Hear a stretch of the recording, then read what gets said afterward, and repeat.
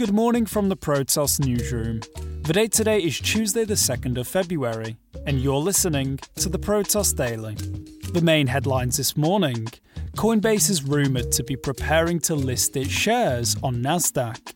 Robinhood has raised an additional $2.4 billion from shareholders, and the operator of an unlicensed Bitcoin exchange in the US faces 25 years in prison. At the time of publication, Bitcoin is trading at $34,500, up 3% for the day. Cardano has been the biggest top 20 gainer for the day, spiking by 23% to the current level of 42 US cents. US-based crypto exchange Coinbase has reportedly decided to list directly on the Nasdaq exchange. This decision contrasts with the expectations of a number of market analysts who predicted that Coinbase will list on the New York Stock Exchange, which has, in recent years, been the platform of choice for companies such as Slack and Spotify. According to an unnamed source quoted by The Block, Coinbase shares will be priced at $200 a pop, valuing the company at $50 billion. CoinDesk announced in December that it has filed the necessary papers with the US Securities and Exchange Commission to list its shares and has since decided to go with direct listing, as opposed to the more traditional initial public offering route. Since then, many have been asking, what is the fair valuation of Coinbase? Well, research outlet Messari recently estimated that the valuation will be closer to $30 billion, while Polychain Capital's CEO, Olof Carlson Wee, has said he expects the valuation to reach $100 billion. I guess we'll have to wait and see. A Californian man faces 25 years in prison for moving $13 million worth of Bitcoin and tens of millions of dollars in cash through an unregistered company. Hugo Mejia was charged on Friday with failing to list his crypto for cash business with the Financial Crimes Enforcement Network, the arm of the US Treasury responsible for collecting and analysing info related to financial crimes. He immediately filed a plea agreement, which also sees him cop to money laundering charges. According to the deal, Mejia's business operated for more than 2 years, between mid-2018 and September 2020, with the 49-year-old paying himself hefty commission on each transaction. He was eventually busted in a sting operation after conducting 5 Bitcoin-to-cash transactions worth $250,000 for an undercover informant, who claimed to be acting on behalf of an Australian meth dealer. The case is US authorities' second big win in the past few weeks, after a Bulgarian national was sentenced to 10 years over laundering profits for a large-scale fraud that sucked in more than 900 Americans through crypto exchanges. Popular commission-free investment platform Robinhood, which last week caused outrage after pausing access to GameStop stock as it was surging above $400, has reportedly raised an additional $2.4 billion from its shareholders.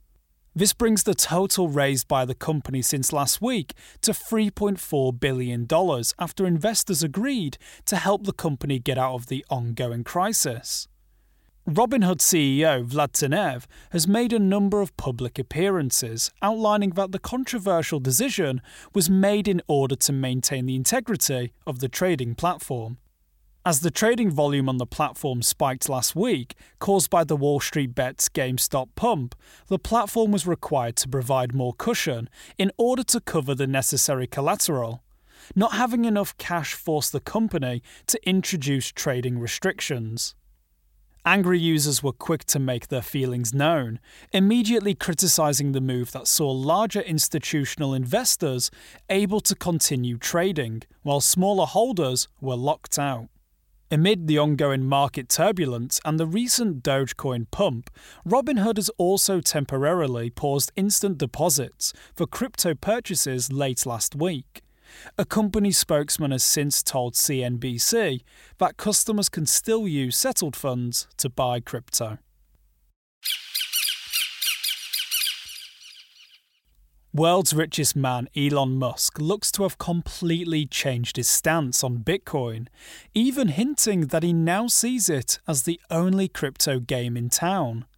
Musk had previously trolled Bitcoin, claiming that he's neither here nor there on it, and has even branded it almost as bullshit as fiat money. However, speaking on the Clubhouse app on Sunday, Musk said that he's now a supporter of the world's largest cryptocurrency and believes that it's on the verge of broad acceptance by conventional finance people. He also said that he doesn't have a strong opinion on any other cryptocurrency other than Bitcoin, leading us to ask the inevitable question, what about Dogecoin? Musk has tweeted about Doge on a number of occasions, most recently last week when the coin's price rocketed after he tweeted an image of a magazine title called Doge, a play on words from Vogue. And in December its price jumped 20% after Musk said, one word, Doge. He also seemed to cement his support last July when he claimed that its success was inevitable. However, it looks like his support for the meme-inspired coin is waning, if it ever was real at all, after revealing, occasionally I make jokes about Dogecoin, but they are really all just meant to be jokes. Data from on-chain market analytics firm Glassnode has shown that more than 22.3 million unique Bitcoin addresses actively sent or received currency last month, marking the highest monthly number since inception. The previous high of 21 million active addresses was back in late December 2017, when Bitcoin hit $20,000.